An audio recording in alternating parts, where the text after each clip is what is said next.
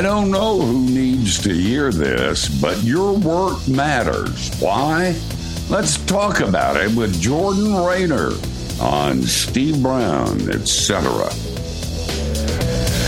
He's an old white guy, an author, broadcaster, and seminary professor who's sick of religion.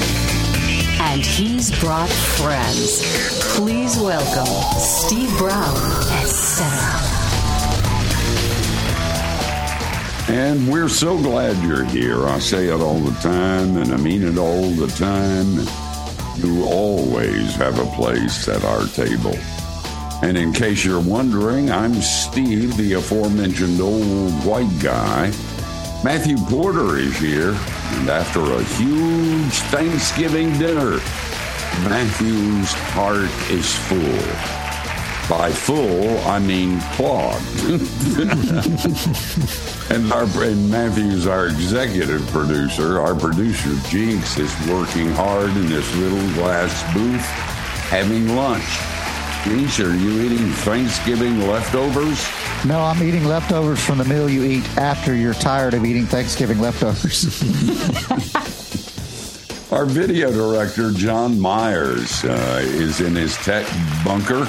John's Christmas light display is so big, if you were floating up in space, you could still see his electric bill. It really is something. I mean, it looks like Disney World, and now that I don't go there anymore, I make a point to go by John's house. And Dr. George Bingham is the president of Key Life, and George thanks you for supporting Key Life on Giving Tuesday this week. If it slipped past you, go to keylife.org, Giving Tuesday. And Kathy Wyatt is the soft, feminine side of the program. Every Christmas season, Kathy wonders if the wise men were so wise, why didn't they bring some diapers for baby Jesus and some chocolates for Mary?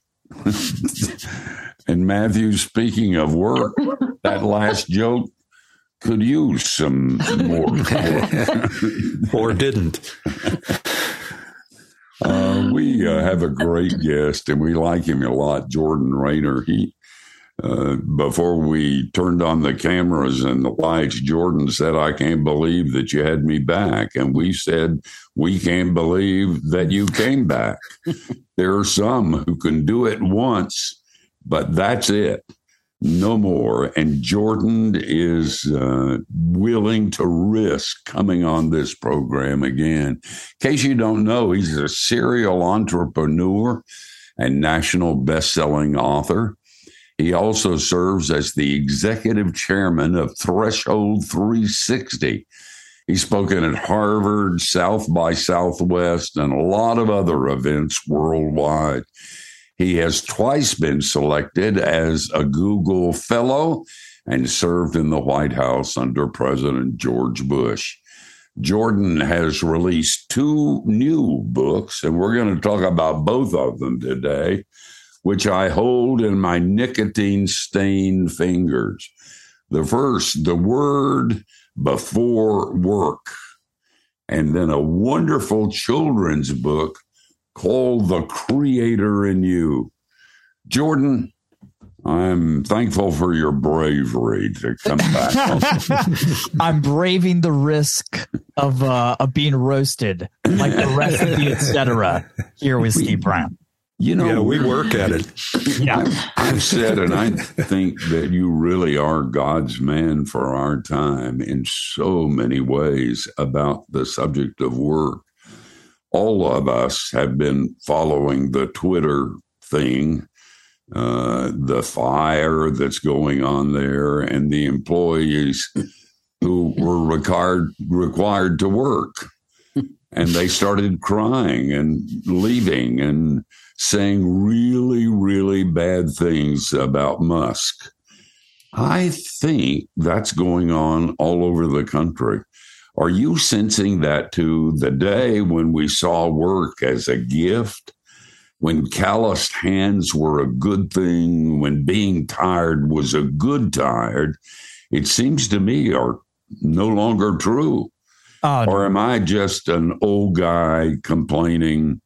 Well, you are that. You are that. But also, you're onto something, Steve. And listen, this is a problem pre-pandemic, right? Gallup told us that something like 80% of the global workforce was disengaged from their work. They saw work as a meaningless means to an end. And that's only been exacerbated post-pandemic. You know, Twitter is just a case study, just happens to be the most high profile case study in this regard. But this is an epidemic.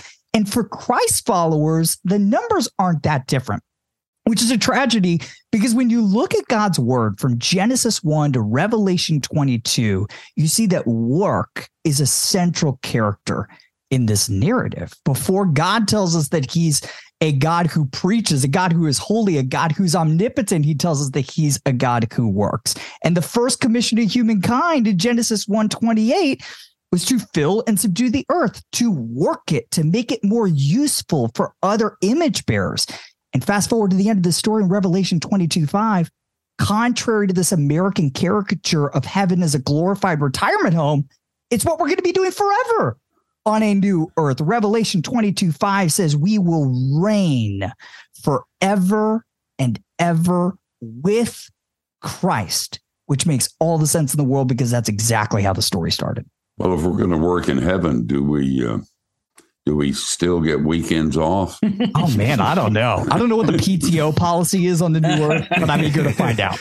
Well, and my question was going to be, not so much about the weekends, because let's face it. I mean, nowadays, people don't really have weekends totally off anyway, because you've got email on your phone. I had an email from someone who wanted to book a lunch with Steve, and I received it on Thanksgiving Day. On Thanksgiving Day, a person actually emailed and wanted to set it up. And I said, I'm sorry, we're not in the office today because it's a holiday, but I'll check on that for you on Monday. But anyway, so my question is, what about holidays? I mean, are we going to have Christmas off? I don't know. We're going to find out. But you know, one of my favorite. Yeah, I don't know. We got to think so, right? But here's the deal. Yeah, there's this common understanding that heaven, eternity is all going to be worship. And in a sense, that's true. We all will be worshiping Jesus the King forever and ever. The problem is our limited understanding of that word worship, right? Because in Scripture, the exact same Hebrew word that we use to translate to worship, avodah, is also translated to mean work in Genesis 2 prior to the fall, right? Work was worship prior to the fall. And Isaiah 65 tells us that work is going to be perfect worship once again on the new earth. It's one of my favorite passages of Scripture, or this remarkable promise, especially if you hate your job today. Isaiah 65, beginning in verse 17, Isaiah says, "See, I will create a new heavens and a new earth. My chosen people will build houses and dwell in them. No longer will they build houses and others live in them. As the days of a tree, so will be the days of my people. My chosen ones will long enjoy the work of their hands." God's word doesn't say that we're going to be singing, "Lord, I lift your name on high forever and ever," or reclining in a hammock eating Thanksgiving turkey forever and ever. We will long enjoy the worshipful work of our hands, all to the greater glory of God. Oh, man, that's so good. Bible has a lot to say about rest, too, doesn't it? I mean, I don't want you to come over as some ogre who is a workaholic with a whip yelling at everybody to get off their butts and get out there and work 24/7. That's not what you're talking about, is it? Not at all. And I actually think that the biblical narrative of work gives us a unique resource for both rest and ambition, right? There's this rhythm that God has designed. He's designed us to work in significant doses, 6 days, rest 1. And actually, Scripture says that there will be Sabbaths on the new earth for eternity, which implies that there's still going to be this rhythm of work and rest for all of eternity. And I think the gospel gives us this unique resource to model that today, right? If you're a workaholic, as I once was, it was because at the end of the day, I wasn't trusting in Jesus for my functional salvation. With my mouth, I declared him as Lord, but functionally, I believed it was up to me to make things happen in my life, to make things happen for my family, frankly, to prove to the world that I was valuable. But Jesus said that he died for me when I was his enemy. And if that's true, I know he loves me equally on my most and my least productive day. That enables me to rest. That enables me to Sabbath and get 8 hours of sleep a night, right? But paradoxically, it's also the thing that makes me wildly ambitious for the work I get to do, not because I need to, but because I want to, as an expression of worship to the God who saved me in spite of myself. Oh man, that is so good. And guys, we're gonna talk about it during the rest of this program. And if you miss a bit of it, you're crazy. The book is The Word Before Work, and then a children's book that is just great, The Creator in You. If you're tired of going to work so you can make enough money to pay the mortgage and have a bed where you can sleep, a house where you can eat, so you can go to work the next day and make enough money to pay the mortgage on the house, have enough to eat, and a place to sleep, you need this program. So don't touch the dial or the computer, or you'll get the fever and you'll die.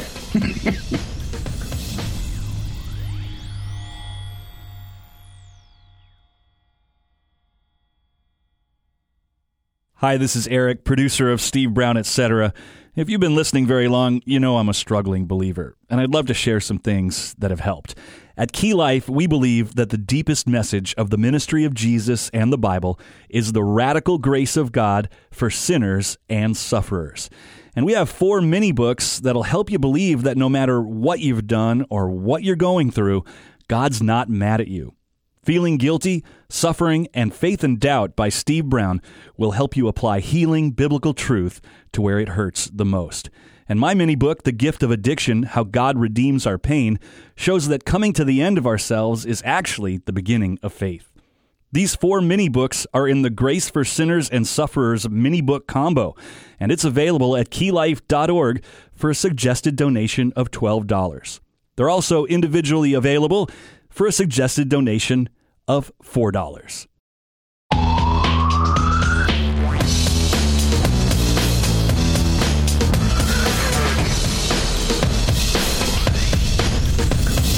Hey, we're glad you're with us. And you're going to be glad too, because we're talking to author and entrepreneur Jordan Raynor. And as I mentioned before, Jordan he is one of the most excited guests we have. He really believes this stuff, and it changed his life, and he hasn't forgotten, and he keeps telling everybody, and that's a lot of people, what happened to him, how it changed work in his view, and how it changed him. But at any rate, he has 2 books out recently. One is called The Word Before Work, and it's a devotional and a different devotional. And the other is a children's book, and we're going to talk about that too later, called The Creator in You. Jordan, it's great to talk to you again. You occupy a really important space of addressing how the gospel connects to our work life. Obviously, there's a relationship we have with it. And to use the phrase that a lot of us, it's complicated, and it's definitely complicated. So for nerds like me who love going to work and can't wait to get up in the morning, it connects on an even deeper level. So I wonder if you talk to us a little bit about the book itself, The Word Before Work. You're covering a lot of these same subjects and themes, but it's actually a devotional, and you took a kind of an interesting approach to this. Tell us about that a little bit. Yeah, I did. So to my shock, nobody's ever written that I know of a devotional that's just for the work week. a Monday through Friday devotional for every Monday through Friday of the year.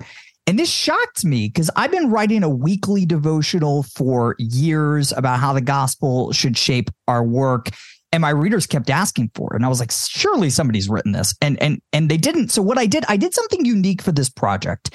So I had read scripture front to back a few times in my own personal quiet times. But this is the first time I read it cover to cover, looking for only one thing.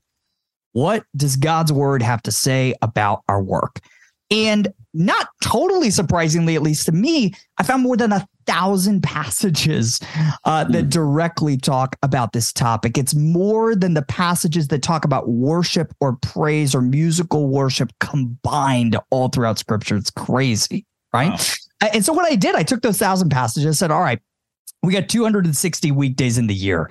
What are the 260 passages that are just the most helpful to the modern day worker? Not super theological, but can be used and read in 2 minutes, right? These devotionals are super short, 2 minutes, just to help us get our minds straight before we walk into the front door of our offices or log on to Zoom every single day. So that's what this is. It's the Word Before Works, this Monday through Friday devotional to help people see the eternal purpose of their work every workday and then respond to that truth in some really practical, small ways every day.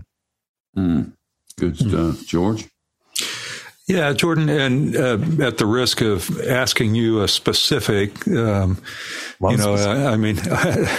asking authors about, what they wrote a year ago or something like that can always be a little risky. But one of the devotions early in your book that sort of stood out to me, you did a comparison with the first Adam in the garden with the last Adam in the garden of the tomb. And I thought that was a really unique insight, and ask if you could expand on that a little. Oh, I'd love to. This is one of my favorite underexplored insights in all of Scripture. So there's this very familiar passage we read every single Easter in our churches. It's John chapter 20. And there we are told that upon seeing the resurrected Christ for the first time, Mary Magdalene didn't recognize Jesus, right? She mistook him for the gardener, right?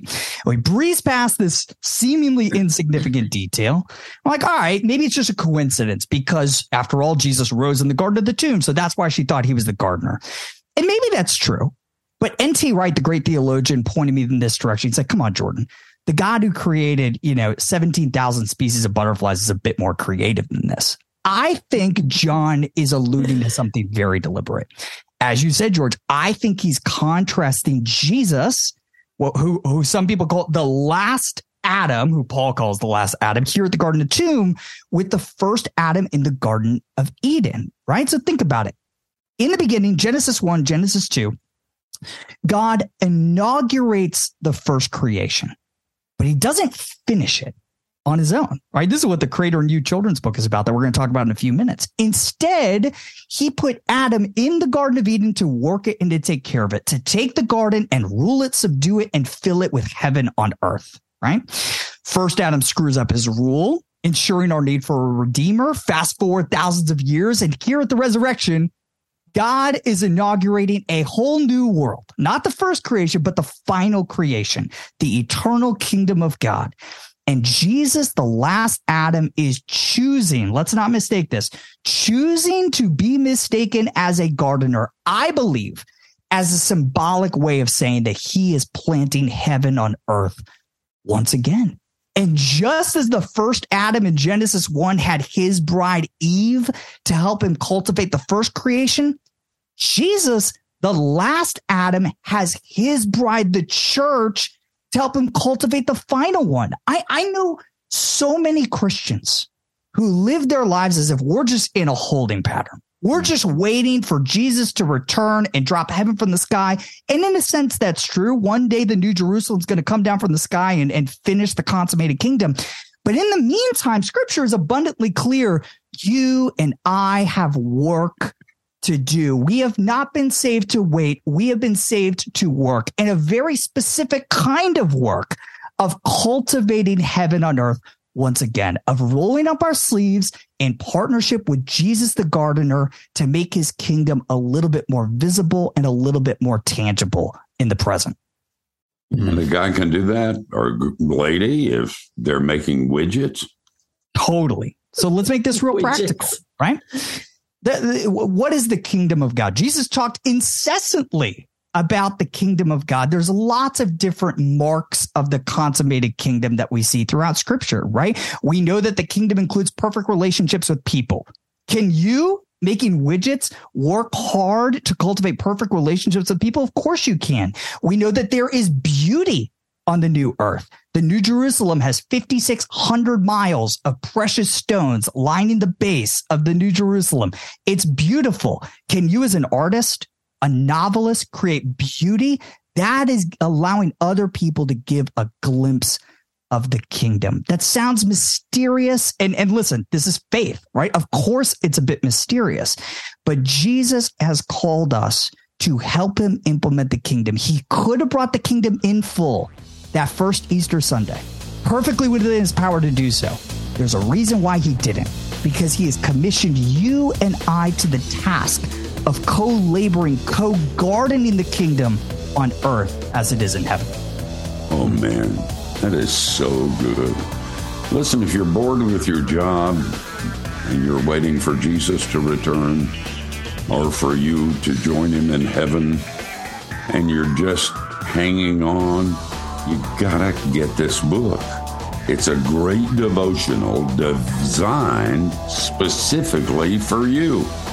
It's called The Word Before Work, and the author has written a children's story. We'll talk about it too.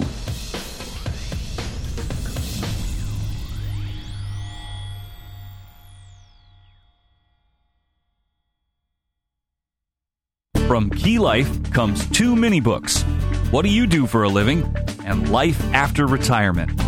What Do You Do for a Living by Justin Holcomb addresses the problem of defining ourselves by what we do and how we perform in our work instead of by who we know. A gracious, loving God who defines who we are.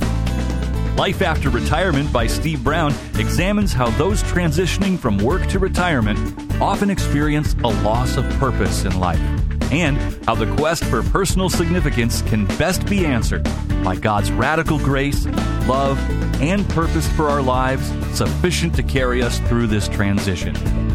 What Do You Do for a Living? And Life After Retirement can help guide people struggling with either work or retirement. These 2 Key Life mini books are available through keylife.org for a donation of $6.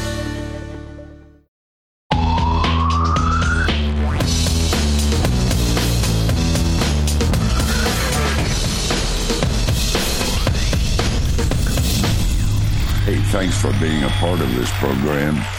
We're hanging out with one of our favorite people, Jordan Raynor. And by the way, you can keep up at jordanraynor.com and on Twitter at Jordan Raynor. Thanks. Jordan, you, in addition to many other areas, and you've touched on a number of them, you use the Great Commission as a jumping off point or an area of focus for devotionals associated with work. Can you talk a little bit about how that worked and why the focus there? Yeah, I'd be happy to. So this is a good chance to talk about my most hated term in the world, the term of full-time missionaries. This is a ridiculous statement. I don't understand how it got into the church's vernacular. Here's the deal. If you're a follower of Christ, you're called to be a full-time missionary. The Great Commission is not optional. It's a command of every single believer. The words Jesus uses, go and make disciples of all nations. That Greek word for go, to get really nerdy for a second, is called an aorist tense passive participle. Basically, all that means is our translation of this verse is actually not great. A much better translation, most theologians argue, is as you are going, make disciples. The going's assumed. Jesus didn't go more than 200 miles away from his hometown, and yet he's the greatest disciple maker of all time. It wasn't about how far he went. It was about what he did while he was going. And the same is true for you and me. You don't need to go on a short-term missions trip to make disciples of all nations. You're called to make disciples of all nations at Google, at Amazon, at the local mechanic shop that you work at today. That's where you're called to make disciples. The question is, in our increasingly post-Christian, quote unquote, cultural context, how do we do this effectively at work, right? That's where the rubber meets the proverbial road. And real quickly, I'll just run down 5 things I see over and over again from people who are great at making disciples at work. Number 1, be so good they can't ignore you. 1 Thessalonians 4, Paul says that we're called to win the respect of outsiders. Guess what? Mediocrity doesn't win the respect of anybody. Mastery does. So you want a platform to share the gospel in your place of work? Number 1, be so good they can't ignore you. Number 2, don't just be excellent, be a friend, right? It's excellence and love. Be the person in your office who genuinely loves their coworkers and not just the product of their work. Number 3, at some point, you got to identify yourself as a Christian. That old St. Francis of Assisi quote, preach the gospel when necessary, use words, is absurd. It's ridiculous. At some point, you have to use words. At some point, you have to say, hey, I had a great weekend. You had a great weekend? Oh, yeah, mine was amazing. I had this great time of worship at church. It could be as simple as that, just looking for ways to raise your hand and say, I'm an apprentice of Jesus of Nazareth. Number 4, pray for God to open up doors to move from the surface to the serious to the spiritual with those you work with. Because Colossians 4 tells us we have no power to open up those doors. God's got to open them up for us, right? So we got to pray to that end. And then finally, number 5, we got to be prepared to give an answer to everyone who asks for the hope that is within us. See 1 Peter 3:15. And we got to be prepared to have, some of the answers to theological questions, but certainly not all of them. I think more importantly, we got to be prepared in the sense that we got to be willing to clear the decks on our calendar when somebody is ready to move from the surface to the serious, to the spiritual, and have a real conversation about who Jesus is. So those are just 5 practical things I think all of us can be striving for today to make disciples of all nations in our own backyard. So that's the commission from Jesus, and it's more important than making widgets, but making widgets is really important because it leads to the Great Commission. I like that, man. That is so good. In other words, when you go, be who you are and don't hide it. And that includes kindness and love and compassion and identifying who you are. Most people know their coworkers' golf score and the beauty shop they attend without even having the foggiest idea where they go to church or if they do. Yeah. So occasionally bring it up. Yeah. And then when that doesn't work, smile. Try not to be arrogant about it, but say, you're going to hell. And I don't want that to happen with you. So if you'll listen to me, I'll make you like me. And then you can be commissioned to tell other people that they're going to hell. And of course, I'm being facetious about the attitude that some of us take. Jordan, that is such good stuff. And it is so good for all of us, not only at work, but in our neighborhoods, in every place where we go, because Jesus said, as you're going. As you're taking out the trash, as you're making the widgets, as you're playing with your kids at the community park, as you're at Chick-fil-A on a Saturday afternoon, make disciples of all nations. That's all of that is good, Jordan. But you don't know my coworkers. They're just the worst. I can't even tell you. Yeah. And he's saying that just as an aside. He doesn't want you to tell anybody else that. That's right. And personally, I'm offended on this one. Guys, this is really hard work. Speaking of work, To do this sort of thing is not easy. It takes preparation and gumption and really putting the muscle into it. So we're going to get some cookies and milk and rest up. And then, like Jesus, we're coming back.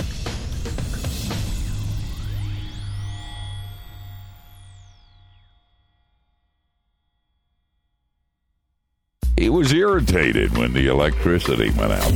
No television, no music, no Netflix.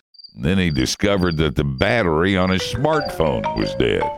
He decided to make some coffee, but when he went to the kitchen, he realized that without electricity, he couldn't even do that.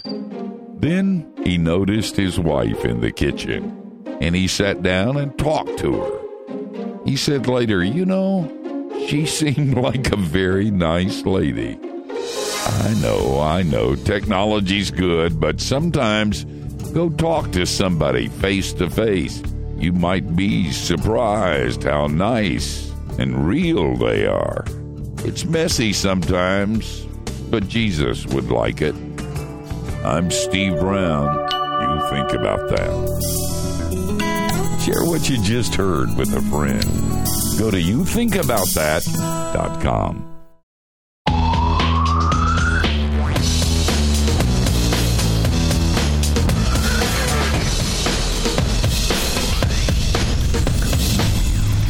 Hey, thanks for being with us.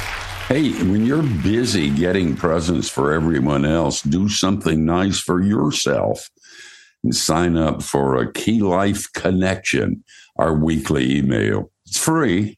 And let's be honest, at this time of the year, that's all any of us can afford.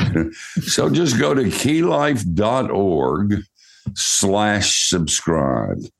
And if you're just joining us, we're talking with Jordan Raynor. He's got a wonderful devotional book called The Word Before Work, and it's really different. Trust me on this. And we've been talking about that. And now the giant segue to the kids' book, The Creator in You. Jordan, what on earth possessed you with everything that you do and et cetera? I mean, we've talked with you so many times before in the past. What on earth made you want to write a kids' book? Yeah. It's a great question. I'm not sure I wanted to write a kids' book in general. I really wanted to write this one because I've got three young daughters. And I've read them countless books of the creation account of Genesis 1. And you've all read the books. They all follow the exact same pattern, right? Mm-hmm. God created this on day 1, that on day 2, day 3, 4, 5, 6, the end. And these books drive me freaking bonkers because we're bearing the lead of Genesis 1. The 6th day wasn't the end of creation. It was just the beginning. It's when God passed the baton to us and said, hey, kids, I created this largely blank canvas. Fill the earth and subdue it. And I wanted a kid's book that made that clear with the most epic illustrations in the world, thanks to my illustrator, John Voss. So I wrote The Creator in You, which is essentially this 3-act drama that you can read through in less than 3 minutes. In Act 1, you see God created in those first 6 days, like a lot of those other books. And then in Act 2, it says this. It says, and now you might think that our story is ending. But in fact, this is just the beginning because God made you to look like him, to act and work and create with him. Because while in 6 days, God created a lot. There are so many things that he simply did not, like bridges and baseballs, sandcastles and s'mores. God asked us to create and fill the planet with more. And then the final act is just watching the kids respond to that truth and filling the earth with art. And eventually, as they get older, businesses and tree forts and spaceships and culture, right? All throughout Scripture. Starting here in Genesis 1, we see that God has always wanted to work in this world through you and me. It's what we saw with Jesus the gardener, right? And I want my kids and the kids in the lives of our listeners to see this because I think when they do, they're going to view their current work, whether it's homework or chores or art projects around the house, and their future careers with God-ordained purpose and joy. Oh, man. That reminds me of, I had read the Steve Jobs biography years ago, and somebody close to him when he was developing the iPad said, I can see how this makes people better consumers. It's not really making people better creators. And it was such a stark contrast between the ideas of consuming and creating. And they both have a place, but it's not just a nice to have kind of thing to impart the importance of creating to kids. They naturally kind of have it, but it's something that needs to be fostered and given its due position. Yeah. It needs to be cultivated, right? We're in such a consumeristic culture. I'm always thinking about how do I get my kids to consume less and create more? Why? One, because it's good for their brain, but two, because that's who God is. And I want my kids to be like God is, a creating God. And so we're always coming up with new innovative ways to get my kids to create more around the house. Here's one tip that's working for us lately. If you want this for your kids, take advantage of your kids' indescribable love of physical mail, right? So like my kids love sending and receiving stuff via USPS, right? And so if they're in a rut, I'm like, hey guys, do you want to mail a picture to one of your friends? Like, yeah, they lose their minds, right? Like a 40 whatever cent stamp and they're right at the art table. So take it or leave it, but it's working for my young kids right now. That's fantastic. How did they, by the way, you, Jordan, there's a childlike quality about you that is quite winsome. And I just thought I'd say that, but I'd be interested in, and I'm sure you have, that you've read this book and shared it with your children and probably with some others. Yeah. How do they connect with it?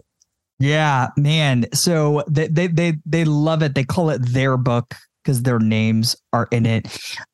What's been fun for me is just seeing the immediate impact of this book in the kids' life, right? Our kids are getting so many messages from culture about how awesome they are, how creative they are, and very few messages about how awesome God is. And maybe the most practical response to this book is seeing them deflect glory away from themselves and to God, right? Because previously, when my kids would ace a test at school or build an epic Lego set or color a beautiful picture, they'd be like, oh man, I'm awesome, I'm creative. But when they see that, oh no, hang on a second, God himself works. He is the true source of all creativity. It helps them ascribe credit where credit is due. Right? My 5-year-old, she's now 6. My 6-year-old Kate, now she'll frequently paint something or color something. And she won't say, look, Dad, look how awesome my picture is. She'll say, look, Dad, I'm creative because God's creative. That's worship, right? And that little 6-year-old, that phrase, she's ascribing credit to the creator God. And it's just one of the practical things I think this epic, inspiring picture book can do for kids. We only have about a minute left, but I have to, we can't wrap up without mentioning the artwork. And it's just marvelous. It feels like a Caldecott winner, a Caldecott medal stuff. Yeah. So tell us a little bit about that. Yeah, sure. Oh man. I'm so glad you brought this up because in the proposal for this book, I told my publisher, I was like, listen, I want this book to be like a Pixar movie. I want 5-year-olds to pick it every time they sit down and look for a book, but I also want it to make 55-year-olds weep. And the way that you do that is through the art. It can't be cartoony. It can't be cute. It's got to be art that people want to take and frame and put in their house. And my partner in this project, John Voss, knocked it clear out of the park to that regard. In fact, I actually have the artwork hanging up in my office right now. We have readers who keep asking to buy prints of this book. It's not cute. This is a book that adults are giving to other adults. This is a book that adults are giving to their college and high school graduates. And yes, they're little kids who are still within the house and still learning about who God is and his creative character. Jordan, thank you for spending some time with us. You're fun to be around. I got to admit, I'm a little bit tired. I don't want to spend a whole day with you. An hour's about enough. That's wise. At my age, I got to have a nap after That's wise. Yes.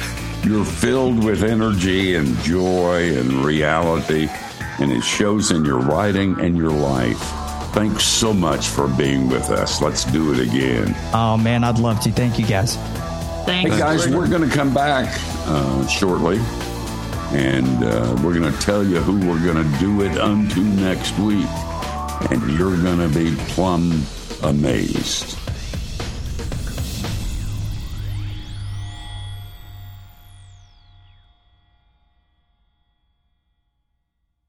Hi, this is Eric, producer of Steve Brown, etc. If you've been listening very long, you know I'm a struggling believer, and I'd love to share some things that have helped.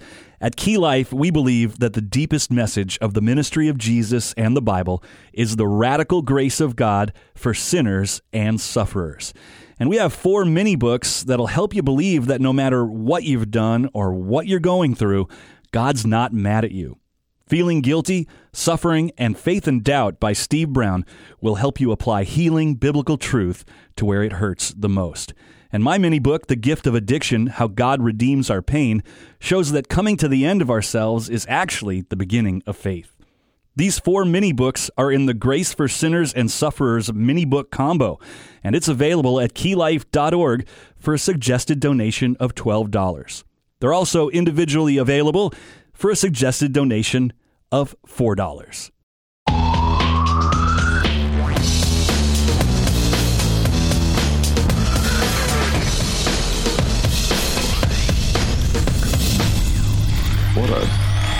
What a great hour. Jordan is a delight. He really is, and he's fun, and we love having him on. And by the way, just so you know, he's the real deal. And I'm glad for him, especially in our culture. Something, unless you're an idiot, you know something's bent, something's wrong. And it's dark, and it's scary, and it's destructive. And a part of that has to do with some very important things, but a part of that is the whole idea about work and pleasure in work and creating and living our lives in a way that provides creativity for those we love and those we associate with us. George Gilder wrote a book on economics a number of years ago, and he made that the center of it. That book couldn't even be published today because it's just not where we are. And so, guys, the pagans have screwed it up. So it's up to us to live out the kinds of things that Jordan was talking about today, to live our life in its fullest, to be authentic, to be real, to work, to be excellent, to create questions in people. Because as Jordan said, that's what we're here for. We're here for them. And the best place you can do that is the place where you spend your time. And the place where you spend your time is where you work, whether you're a mother or a teacher or a garbage collector or a widget creator. That's the place where God has called you. And that's the place where, if you'll let him, he'll use you in some surprising and amazing ways. He does, you know. Kathy, who's going to be on next week? What's a widget? I don't know. I don't have any idea. I've just heard it used so often. Okay. Well, good. It fits with a thingamajig. Yes. Next week, Richard Foster.